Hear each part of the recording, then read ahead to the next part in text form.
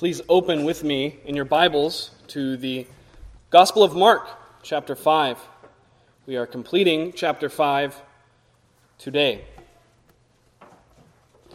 We'll be starting in verse 21, going through to the end of the chapter, looking at Jairus' daughter.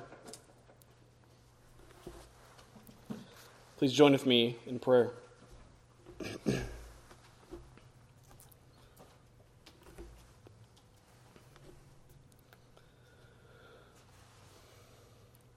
Lord God Almighty, we come before Thee, our triune covenant God, who has undertaken for us in the covenant of grace to redeem us, to lavish undeserved and free mercy upon us as a gift, to require only faith, a trusting rest, a resigning of ourselves upon Thee. Lord, we ask then therefore for Thy help in doing this duty of preaching on the Lord's Day and hearing Thy word preached. We ask for Thy aid, for Thy help. Give us attentive minds, attentive hearts and ears, eager to grasp the truth, eager to see Thy word applied, hungering and thirsting for greater depths of holiness, of love to Thee, of experiential faith. Lord, we need Thy help. Send us not on a fool's errand, O God. Lead us by Thy Holy Spirit. Jesus, that Thou wouldst be glorified. We would come to Thy feet to be taught of Thee. Father, Thou wouldst lead us in paths of righteousness. Holy Spirit, Thou wouldst help us, help the stammering preacher and these Thy children to hear Thy truth, speak Thy truth, receive Thy truth, rest in Thy truth. Keep us from error. The Lord rebuke Satan. Lord, we need Thee. We thank Thee for this opportunity and ask for Thy aid. In Jesus' name, amen. Amen. We have a lot of material to cover this afternoon, this Lord's Day. But by way of brief introduction, I think last week's introduction to the woman with the issue of blood stands for this sermon as well. But let us remember the context. Jesus stilling the storm, calming the storm supernaturally. We have a flurry of miracles within Mark, especially in this section. They land on the other side of the Sea of Galilee, and then out comes the demoniac. The legion is cast out of the man. Christ shows His power over creation, over illness, even over legions of demons. Then He comes here to the town. We saw the woman with the issue of blood, that even touching the hem of His robe in faith has power to save. And now we shall look at Jairus' daughter. Let us read verses 21 all the way through 43 to keep it in context. Hear now the word of the Lord, Mark chapter 5, verses 21 through 43. And when Jesus was passed over again by ship unto the other side, much people gathered unto Him, and He was nigh unto the sea. And behold, there cometh one of the rulers of the synagogue, Jairus by name. And when he saw Him, he fell at His feet, and besought Him greatly, saying, My little daughter lieth at the point of death. I pray Thee, come and lay Thy hands on her, that she may be healed, and she shall live. And Jesus went with Him, and much people followed Him and thronged Him. And a certain woman, which had an issue of blood 12 years, and had suffered many things of many physicians, and had spent all that she had, and was nothing bettered, but rather grew worse, when she had heard of Jesus, came in the press behind and touched His garment. For she said, If I may but touch His clothes, I shall be whole. And straightway the fountain of her blood was dried up, and she felt in her body that she was healed of that plague. And Jesus, immediately knowing in himself that virtue had gone out of him, turned him about in the press and said, Who touched my clothes? And his disciples said unto him, Thou seest the multitude thronging thee, and sayest thou, Who touched me? And he looked around about to see her that had done this thing. But the woman, fearing and trembling, knowing what was done in her, came and fell down before him, and told him all the truth. And he said unto her, Daughter, thy faith hath made thee whole. Go in peace, and be whole of thy plague. While he yet spake, there came from the ruler of the synagogue's house certain which said, Thy daughter is dead. Why troublest thou the master any further? As soon as Jesus heard the word that was spoken, he saith unto the ruler of the synagogue, Be not afraid, only believe. And he suffered no man to follow him, save Peter and James and John, the brother of James.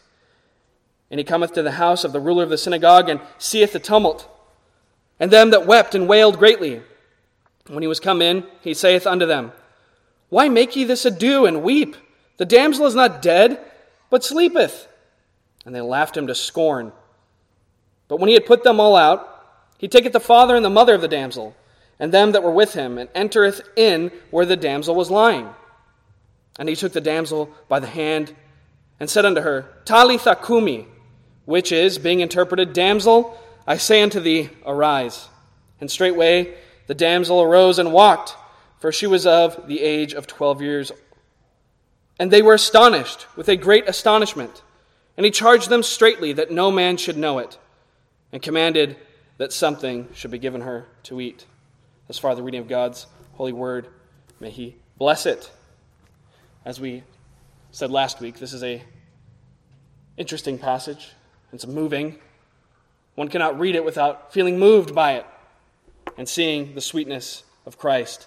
Specifically this week, we will look at Jairus' case, the healing of his daughter, the raising from the dead of his daughter. Let us notice three facets of faith in our text. First, faith's need. Faith's need. Secondly, faith's perseverance. Faith's perseverance. And third, faith's reward. So first, faith's need. Secondly, faith's perseverance. And third, faith's reward. Each in turn. First, faith's need. We see this in verses 21 through 24. And when Jesus was passed over again by ship unto the other side, much people gathered unto him, and he was nigh unto the sea. And behold, there cometh one of the rulers of the synagogue, Jairus by name. And when he saw him, he fell at his feet, and besought him greatly, saying, My little daughter lieth at the point of death. I pray thee, come and lay thy hands on her, that she may be healed, and she shall live. And Jesus went with him, and much people followed him and thronged him. So a few things about faith's need we should notice. First, that faith does indeed recognize its need. Faith recognizes its need. True faith, dear congregation, is always empty-handed. It always comes empty-handed. It knows its inability. It casts itself upon another. It is poor in spirit, as Jesus puts it. And thus, it is able and willing to receive the blessings of Jesus. Unless we come to the end of ourselves, dear congregation, all situations, in all of our situations, all of our circumstances, if we do not come to the end of ourselves, we can hope to make no progress at the throne of grace. No progress. Jesus tells us that he is the vine in John 15, and that we believers are the branches. The branches do not receive supply of their own strength, do they? On a tree or a vine. No. They are rather strengthened. They are fed. They get their sustenance and their strength and their life only insofar as they remain attached or dependent upon the vine.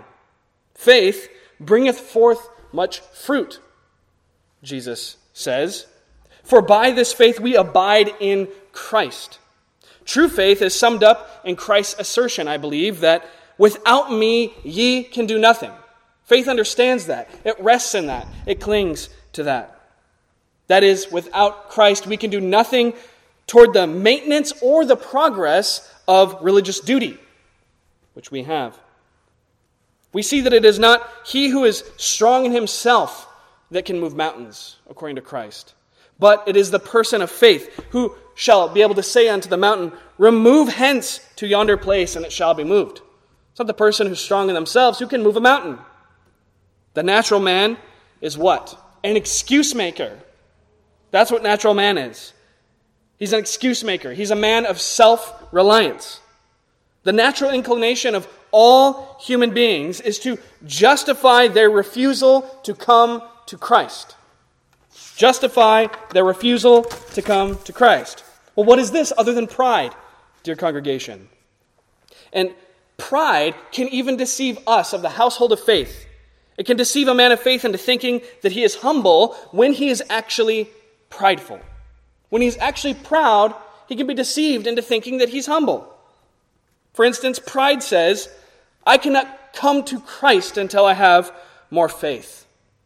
But faith says, I am of weak faith. Therefore, I shall go to Christ immediately and ask for more, saying, Lord, I believe, help thou mine unbelief. Pride says, I cannot come to Jesus until I have ensured that my heart is really in the right place. For the sacrifices of the wicked are an abomination before the Lord.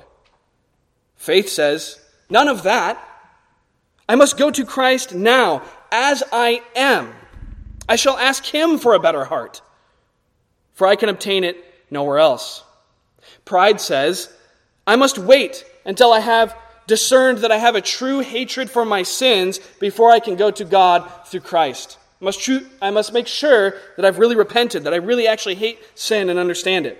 Whereas faith says, I shall never hate sin as I ought. I shall never understand the depths of the wickedness of sin until I go to Christ and taste of his goodness and of his grace. Then, and then only, shall I see just how wicked sin is, the sinfulness of sin.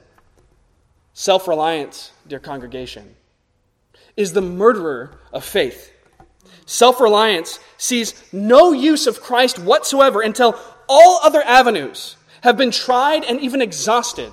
And even then sometimes self-reliance does not go. Christ is the last resort for the self-reliant man. But Christ is the first and constant resort of the man of faith. This is not to say that we should fail to accomplish our daily tasks of stewarding our life. But the first stage of stewarding our life properly is faith and prayer. First, we go to Christ in faith. We pray for his aid and his providential working in our situation. Then we go in that faith. We first pray, and then we do our prayers. Then we do our prayers. So here we see Jairus recognizing his need in faith. Recognizing his need. He heard that Jesus was now in town.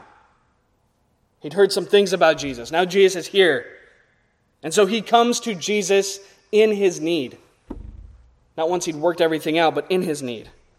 We read who this Jairus is. There cometh one of the rulers of the synagogue, Jairus by name. And when he saw him, he fell at his feet. He was a ruler of the synagogue, and being a ruler of the synagogue, he was a great man in the world's estimation.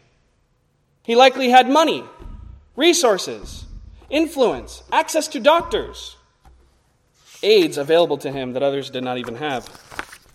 But now he came to see that all these helps, his influence, his prominence in that society, his access to medical care, his money, was all of no value. Only Christ could help. Only Christ could help. So he came empty-handed. He fell at Christ's feet. Matthew has it that Jairus worshipped him. That is, he fell before Jesus and he gave him all the homage and all of the honor that is deserved of a well-known prophet, teacher, and healer, as he was thought merely to be. Even this ruler, Jairus, a ruler of the synagogue, knew that his rightful place before Jesus was in humble submission at his feet. How much more us, of lesser station in life, dear congregation, should realize where our place is. This is the greatest place to be, at the feet of Jesus, humbled before him, receiving of him, and at his hand, all that he should give us. That's the best place to be. Spurgeon said, "There is no place more suitable, no place more honorable, no place more profitable than at the feet of Jesus." Being a ruler of the synagogue, he knew the law. He knew the prophets. He knew the writings. And he knew that they rightly led him to where? To Christ. To Christ. They brought him to humble faith at the feet of Jesus. What a wonderful sight is this! The law bowed down at the feet of the gospel, as Charles Spurgeon put it. This is the right use of the law, is it not? To lead us to Christ. This is the law in its proper place. The best work which the law can do is to bring us to the feet of Jesus. Paul said in Galatians 3:24, "Wherefore the law was our schoolmaster to bring us unto Christ, that we might be justified by faith." So, it was Jairus' recognition of his necessity. Jairus' recognition of his necessity that led him to the feet of Jesus. Dear congregation, may the knowledge of our own need also bring us continually to the same place. Continually to the same place. Let us come emptied of self, emptied of presuppositions of what we think we need to do and act like before we come to Jesus, laying hold of Christ by faith. By faith. John Flavel said that faith is like the birds in the nest. They receive whatever grace shall bring them. In faith, ask and then receive all the riches which are given to us in Christ's goodness and grace. Another thing to notice about faith is that faith makes its need known. Faith makes its need known. Faith not only recognizes its need, but makes its need known to God through Christ by the power of the Holy Spirit. It is one thing, it's even one kind of faith, one stage of faith, you might put it, to resign oneself to the will of God, accepting all that God of His providence brings about in life. This faith recognizes its need, its emptiness, but it does not come. There's another kind of faith that Jairus here demonstrates, another stage, another type, one which not only recognizes its emptiness and its inability, but makes that need known, coming to Christ for aid. Such was the faith of Jairus. When Jairus saw Jesus, we read in verses 22 and 23, he fell at his feet and besought him greatly, saying, "My little daughter lieth at the point of death. I pray thee, come and lay thy hands on her, that she may be healed and she shall live." You see that the knowledge of his need was united with his asking for that need to be met. He not only knew that he had a need, but he asked that that need would be met. Why is it, dear congregation, that Christians often complain, often see so little religious power in their life, so few instances which they recognize of God's aid? They discern God's working in their life so rarely. Is it not because we fail to ask? As Jesus said, "Ask, and it shall be given to you. Seek, and you shall find. Knock, and it shall be opened unto you." Matthew 7:7. Let us not only recognize our need then, but also come to Christ in our need to have our needs met, whether they be temporal needs and especially spiritual needs. Another aspect of faith here, faith approaches even when it's imperfect and weak. Faith approaches even when imperfect and weak. Jairus' faith was weak. How do I conclude this? Where do I see this in the text? A cursory reading of the text may not see this. In what way was it weak? Perhaps a better word would be imperfect or small. What then was lacking in his faith? If we pay careful attention to the wording, we shall see. He says to Jesus, "My little daughter lieth at the point of death. I pray thee, come and lay thy hands on her, that she may be healed, and she shall live." So Jairus' faith only went so far as to accept that Christ was able to heal his daughter if he was physically present and physically laid his hands upon her. Perhaps Jairus had not heard of the healing of the centurion's servant, who said to Jesus, "Lord, I am not worthy that thou shouldest come under my roof, but speak the word only, and my servant shall be healed." To whom Jesus then responded, "Go thy way, and as thou hast believed, so be it done unto thee." And his servant was healed from that self-same hour, we read. So the centurion's faith was of a more perfect nature. He believed that if Christ only spoke the word, even if he was miles away from his ill servant, that he would still be healed. He grasped that Jesus did not even need to be physically present to heal. Jairus did not. Yet, even this weak faith, this imperfect faith, this small faith, was honored, as all true faith is. We read that despite his imperfect faith, Jesus went with him. Dear congregation, Jesus loves to accompany faith. Jesus loves to accompany faith, to work through it, even when that faith goes along limping, even when that faith asks through lisping and stammering lips. Let us take great comfort in this, that Christ will see even our weakest moments of faith, and he will honor them.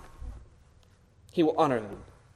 Even the faith of a mustard seed can move mountains, he said, because Christ loves to honor faith, no matter how meager. Weak faith is true faith, said the Puritan John Rogers. The fact that we sense our faith, the fact that we sense that it's even weak, and that we mourn that we do not have more of it, this combined with an earnest and constant desire for greater measures of faith, is, as Thomas Brooks said, an infallible sign that our faith is genuine. He continued on saying, just as one that is able to sense that his body is sick can be assured that he is not dead, so too can one that is able to sense the weakness of his faith be assured that he has faith. If you can sense that your faith is weak, that means you have faith. It's just weak faith. Just if you can sense that your body is ill, you're not dead. A man with a withered hand, a crippled hand, can still extend it and take a gift from the king, can he not? Our second point, faith's perseverance. We see this skipping through the woman with the issue of blood and her healing to verse 35 and 36. Faith's perseverance. Verse 35, while he yet spake, there came from the ruler of the synagogue's house certain which said, thy daughter is dead, why troublest thou the master any further? Verse 36, as soon as Jesus heard the word that was spoken, he saith unto the ruler of the synagogue, be not afraid, only believe. Let's notice first under this heading of faith's perseverance that faith is given many trials. Faith is given many trials. Faith is not without trials, dear congregation. Not without its tests. Not without its temptations. Affliction purifies and exercises faith. If one comes into Christianity not expecting there to be trials and temptations, but for it to be their best life now, maybe, they'll be sorely disappointed and they've come to the wrong faith. It is easy, is it not, to talk much of faith when the seas of life are calm. When things are going as we want them to, as we expect to, it's going according to plan. It's easy then to talk of faith, to be strong in faith. But faith is put to the test when the storms of life are raging. It was the disciples' doubt and fear upon the violent sea, which we studied a few weeks ago, that gave Jesus the reason to say to them, why are ye so fearful? How is it that ye have no faith? In Mark 5:40. It was only when the storm, at a different time, different passage, arose in the sea. It was only once the storm had arisen in the sea that Peter began to sink while he was walking on the water. And what were Christ's words to him in that place? O thou of little faith, wherefore didst thou doubt? Of two things we can be certain, dear congregation. Faith will have trials, and it is only the lack of faith that causes it to falter, or the weakness of faith that causes it to falter under those trials. But faith, glory to God, even weak faith, lays hold of Christ in the trial, saying, I believe, help thou mine unbelief. Faith shall be tried, we read throughout Scripture, even with fire. But being purified through the testing, even that fiery testing, it shall be found unto the praise and honor and glory at the appearing of Jesus Christ, we read from the Apostle Peter in 1 Peter 1:7. The Apostle James tells us, the trying of your faith worketh patience in James 1:3. So, the testing of our faith gives place for Christ to increase our faith. The testing of our faith gives place for Christ to increase our faith. Our walking in the valley of the shadow of death, as we read, shows us our utter inability as well as the goodness of God, causing our heart to say, even in the midst of those afflictions, even in the midst of that dark valley, the Lord is my shepherd, I shall not want. Yea, though I walk through the valley of the shadow of death, I will fear no evil, for thou art with me, thy rod and thy staff, they comfort me. The faith of Jairus is here put to trial. As they are going on to his home, with the tumultuous crowd pressing in on every side, after the healing of the woman with the issue of blood, even now, while Jesus is still speaking to the woman, we read this in verse 35. There came from the ruler of the synagogue's house certain which said, Thy daughter is dead. Why troublest thou the master any further? When Jairus first came to Jesus, his daughter was lying, the text says, at the point of death, literally at her end, having her end. She was approaching the end of her life. She was about to give out her final breath. But now we hear the news. So does Jairus. She is dead. Her end has come. Jairus was already weak of faith, thinking Jesus must be present in order to heal his daughter. It was enough for him, for his faith, to believe that Jesus could heal, but certainly his reason would not permit him to believe that Christ could raise a person from the dead. If she was sick, then there was hope, if they could only get Christ to her side. But now that she's dead, all hope is gone. This was certainly a trial of faith, a temptation to doubt. We too, dear congregation, likely have underwent and shall undergo many such trials and temptations of our faith. Our faith has and shall be put to the test. We will go through dark seasons, deep and lasting hardships, unique to each one of our particular personalities and situations. Let us prepare even now. Don't waste the time. Redeem the time. Prepare now by making good and diligent use of the means of grace. Do not let a single sermon go unimproved, however short it may fall of greatness. If our faith is weak now, hear this, if our faith is weak now, do we have any reason to expect it to stand strong when tested? Certainly not. Indeed, it shall not die. Our faith will not die. We're going to lose our salvation, but neither shall it be honorable to the Lord. If our faith only limps now, in the trial it should be smote to the ground. And during the next trial, it may only roll on the ground, being unable to stand any longer. This morning, I received an update newsletter from a Calvinistic church, I won't disclose the name or where it is, that has remained closed for most of 2020. This update was given to inform the congregation that the elders had thought it best not to hold service today because it was raining too hard. I wish to be careful and brotherly, but I cannot help but believe, and I think rightly, that their lack of faith, their lack of faithfulness in the previous trial has led to their lack of faith here. If you submitted then cast aside God's law then. You won't need much reason now. Weather has occurred. Doubt and faithlessness breed only further doubt and further faithlessness. That is the terror of faithlessness. That is the terror of doubt, dear congregation.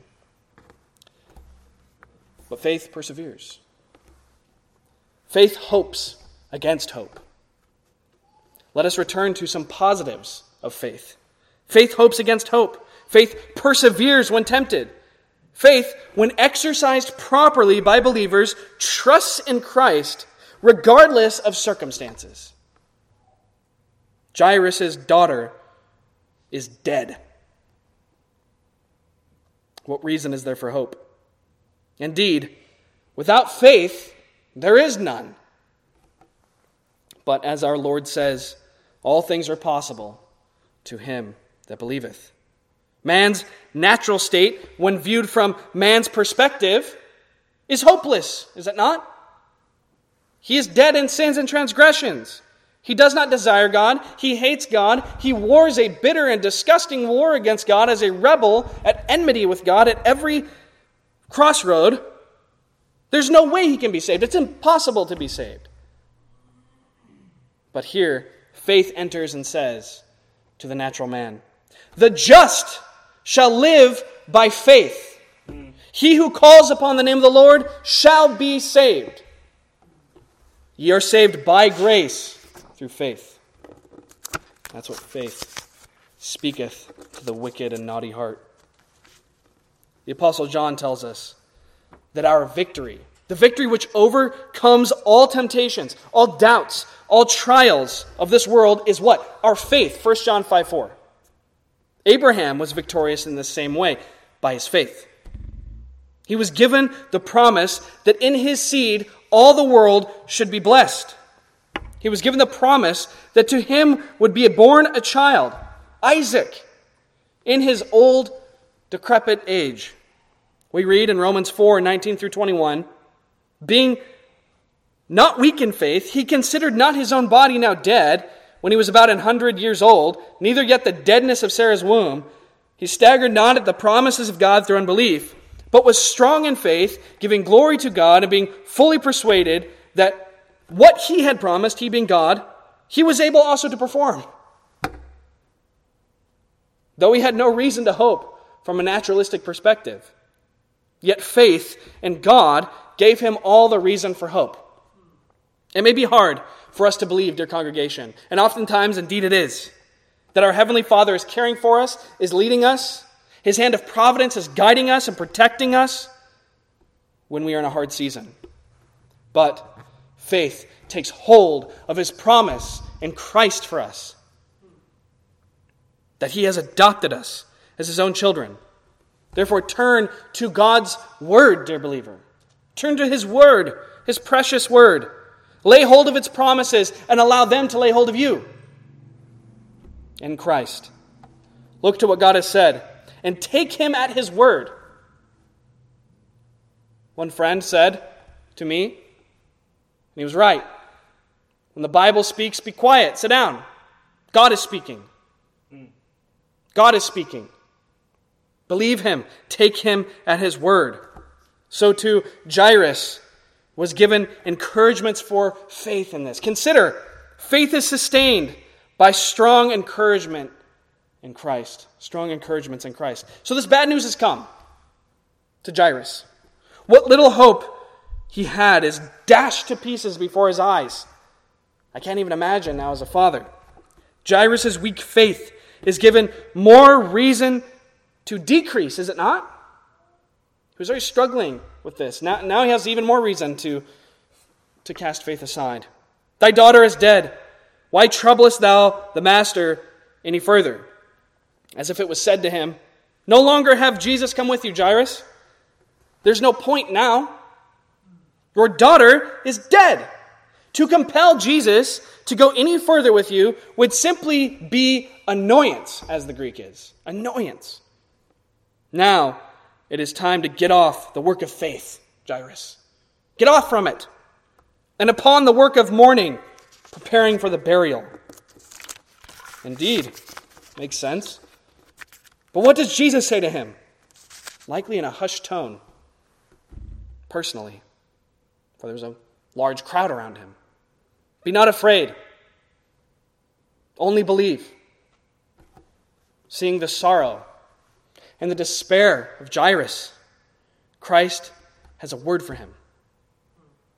He did not say, Jairus, I'm so sorry to hear this, dear friend.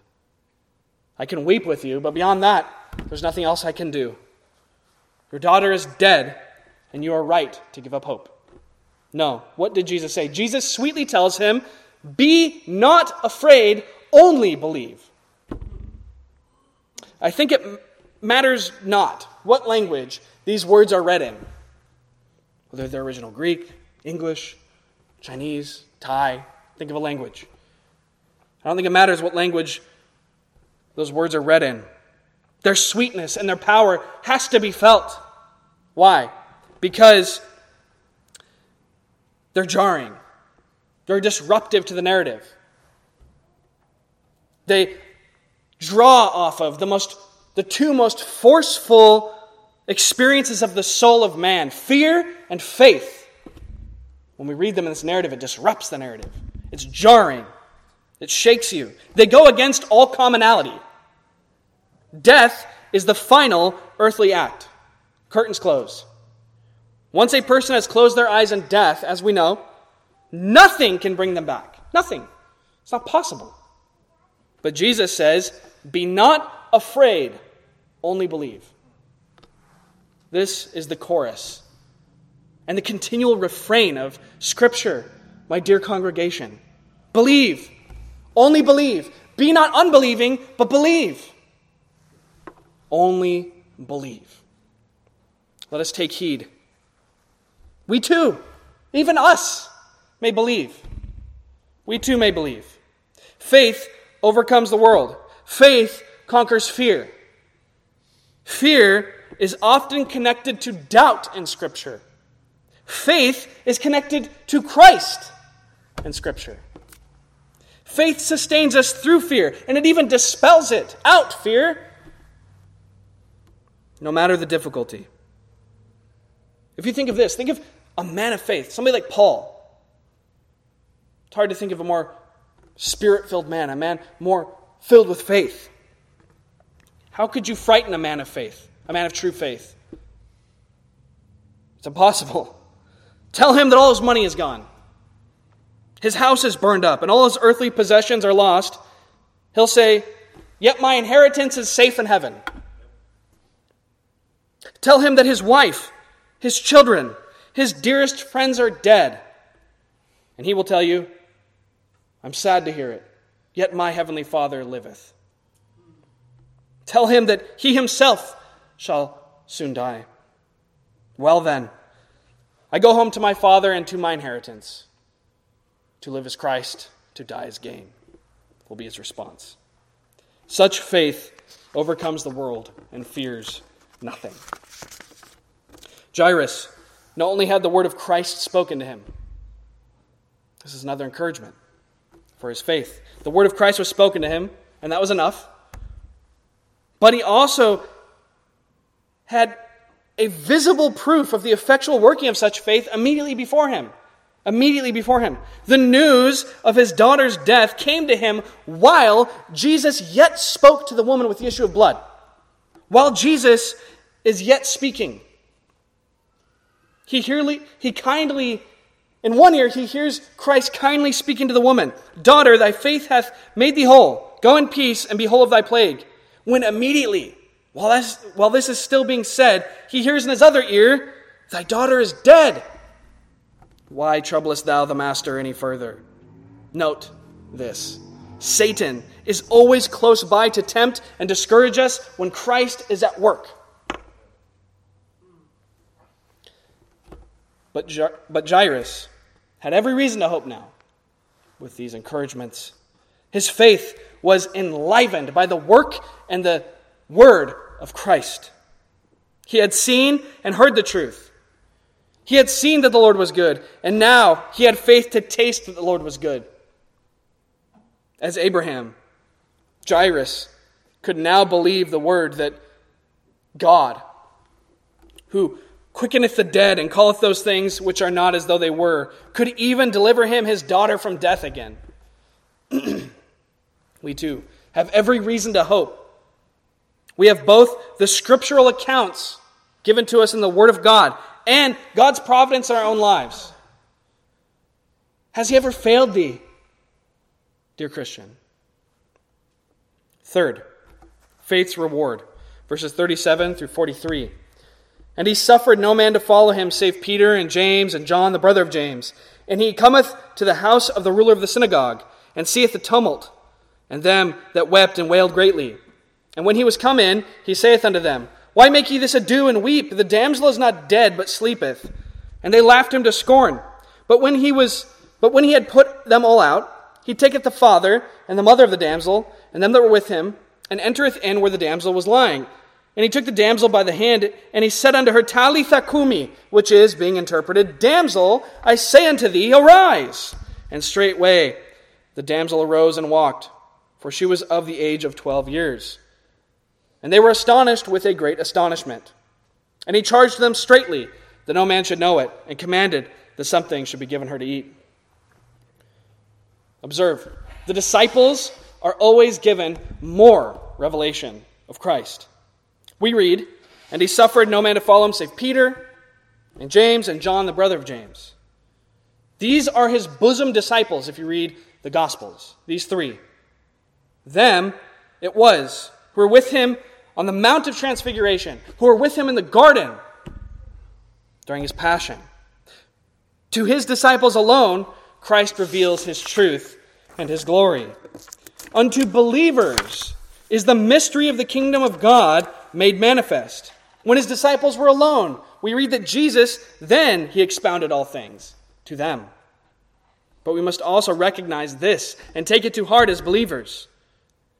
To the degree that we as disciples of Christ draw near to Christ, seek out the truth of Christ, to that same degree will Christ make himself known to us. We must use the means of grace. These three men were the most diligent, the most vocal in asking questions, even to the point of embarrassing himself very often, Peter, that is. The most devoted in executing his will. And therefore did he set them apart unto himself. He sent the crowds away, and he took them only. Let us imitate them. Let us too be diligent in our pursuit of Christ and his word. Next, we see that further temptation, even more temptation, to doubt is placed upon Jairus. Again, how difficult this trial of the faith of Jairus must have been. He had just seen the woman healed, just received the words of Jesus, be not afraid, only believe. But surely some doubt still remained. Being man, it had to have. This was unheard of to him. Unheard of. The raising of the dead. As they draw near to the house, the reality of the situation sets in. He sees the tumult, this massive crowd, and them that wept and wailed greatly. All of the normal, all of the natural things that accompany death, especially the death of a young girl, are present. This must have influenced his mind and heart. How could the situation change at all? How could he actually believe the word of Christ here? That his sick daughter, now dead and even being mourned, could be received by him again. How could he believe that? But again, the words of Jesus offer the antidote to this doubting. To the crowd of mourners, he says what? Why make ye this ado and weep? The damsel is not dead, but sleepeth.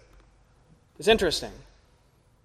Jesus says this as if it were absurd that they were mourning the dead girl. And indeed, it would be absurd to mourn as though someone was dead if they were only napping, merely asleep. Not that this girl was not actually dead. That's not what Jesus means. He knows she's dead. But the power and the promise of Christ was so sure that this brief death was only as though she was taking a short rest.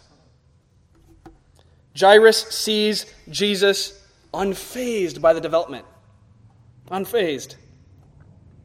Though Jairus' heart ached, and his thoughts may have continued to fluctuate like they did between fear, fearful doubt, and faith, yet Jesus remains confident.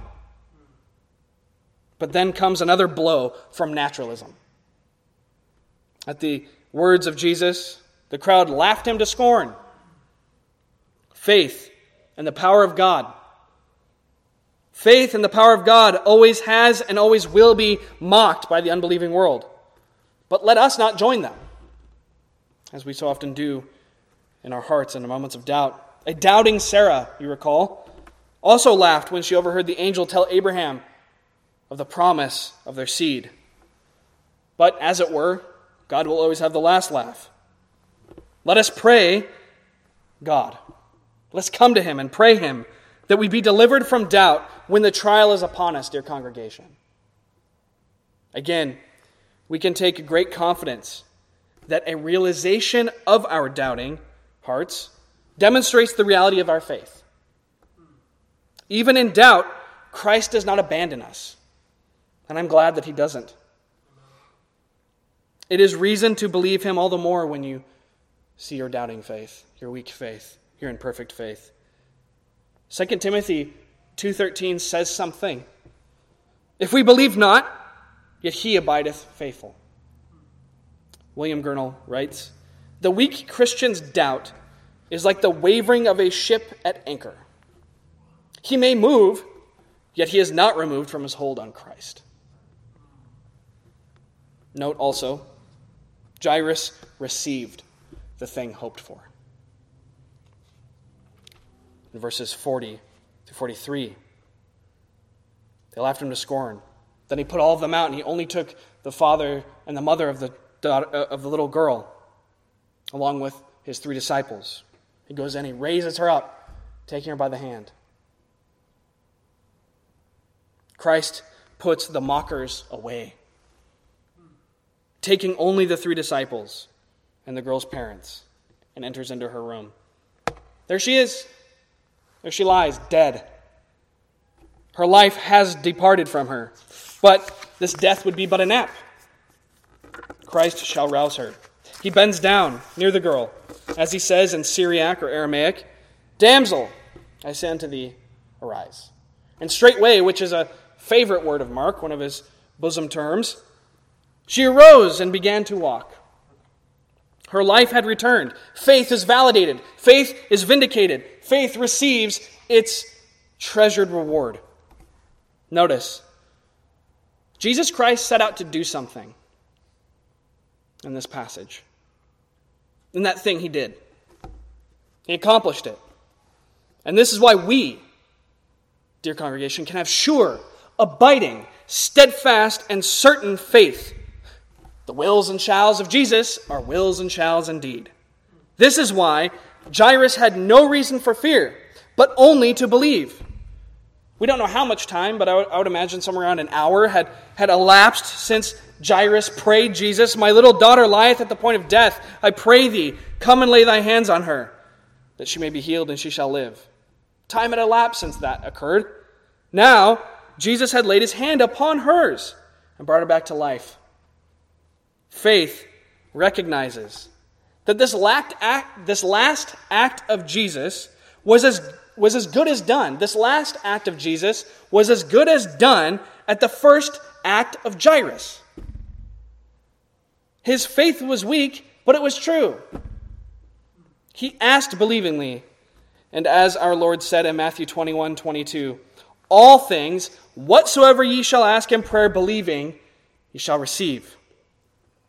Dear congregation, what we have committed to the Lord, he shall surely keep. We have committed ourselves to him in salvation, body, soul, and mind, and heart. He shall keep them. Paul stated that he was confident of this very thing, that he which hath begun a good work in you will perform it until the day of Christ Jesus, Philippians 1:6. We must believe Jesus Christ at his word.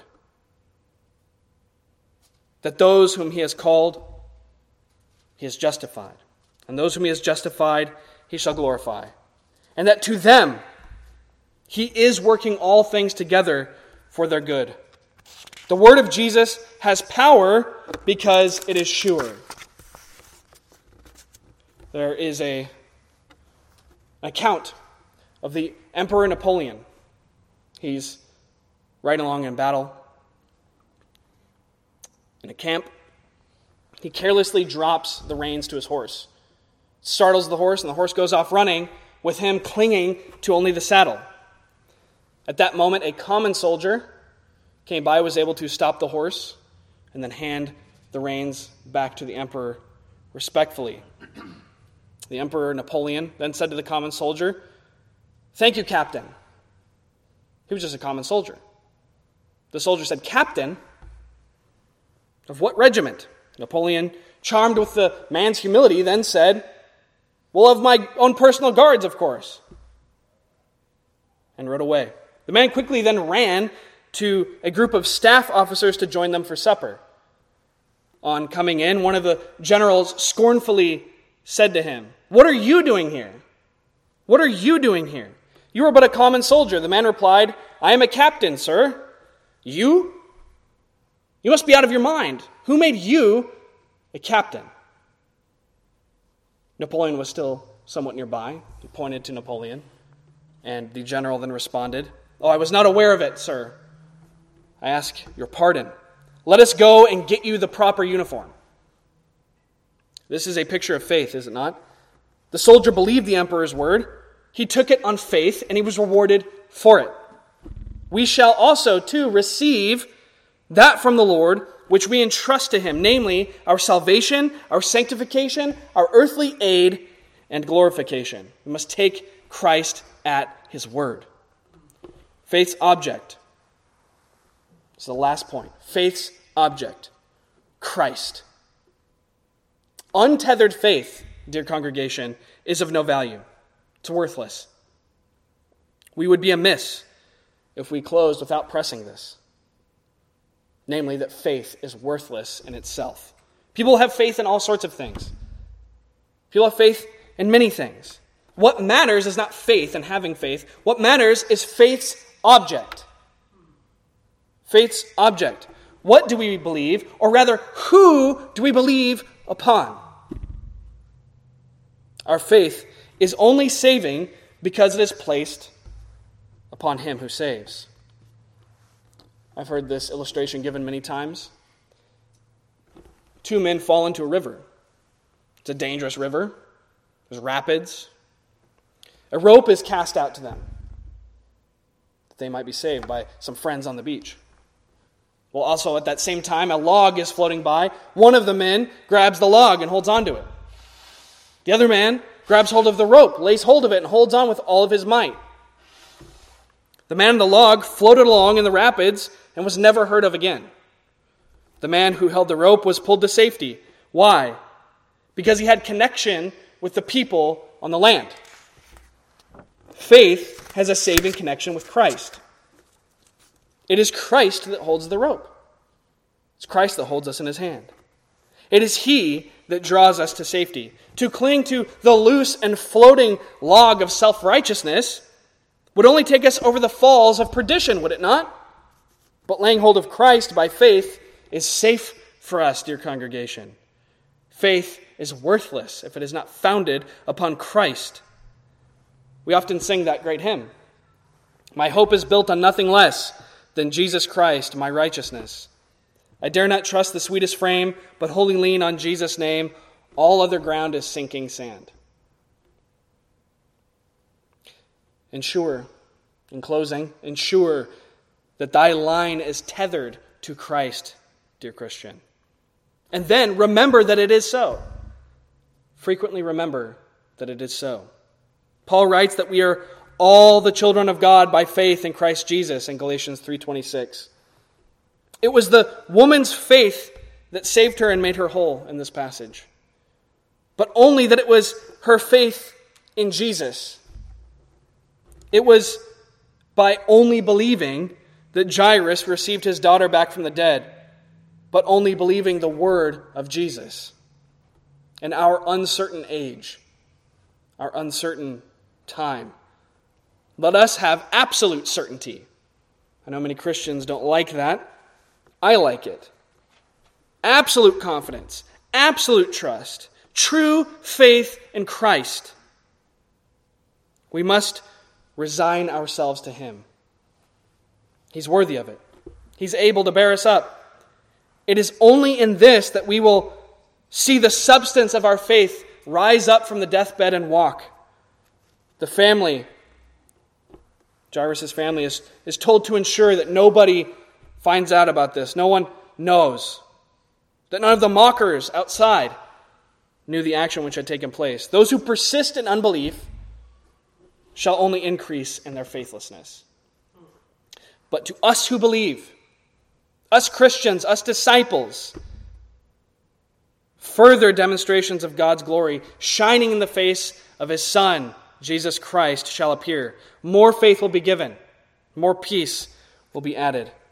Dear congregation, let us lay hold of Christ by faith, both now and always. Amen. Let's pray.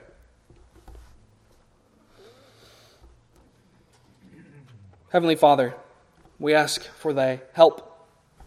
Lord, I pray, God, that Thou wouldst apply Thy word to my own heart, to the hearts of these Thy people. Lord, that we would be people of faith, people of prayer, people who have our eyes set on Thee, our Lord Jesus Christ, our Savior. Holy Spirit, set our eyes upon Christ. Open our eyes. Let us heed Thy word, feast upon it. Lord, we love Thy person and Thy work. Help us to love it. Help us to love Thee all the more. In Jesus' name, amen.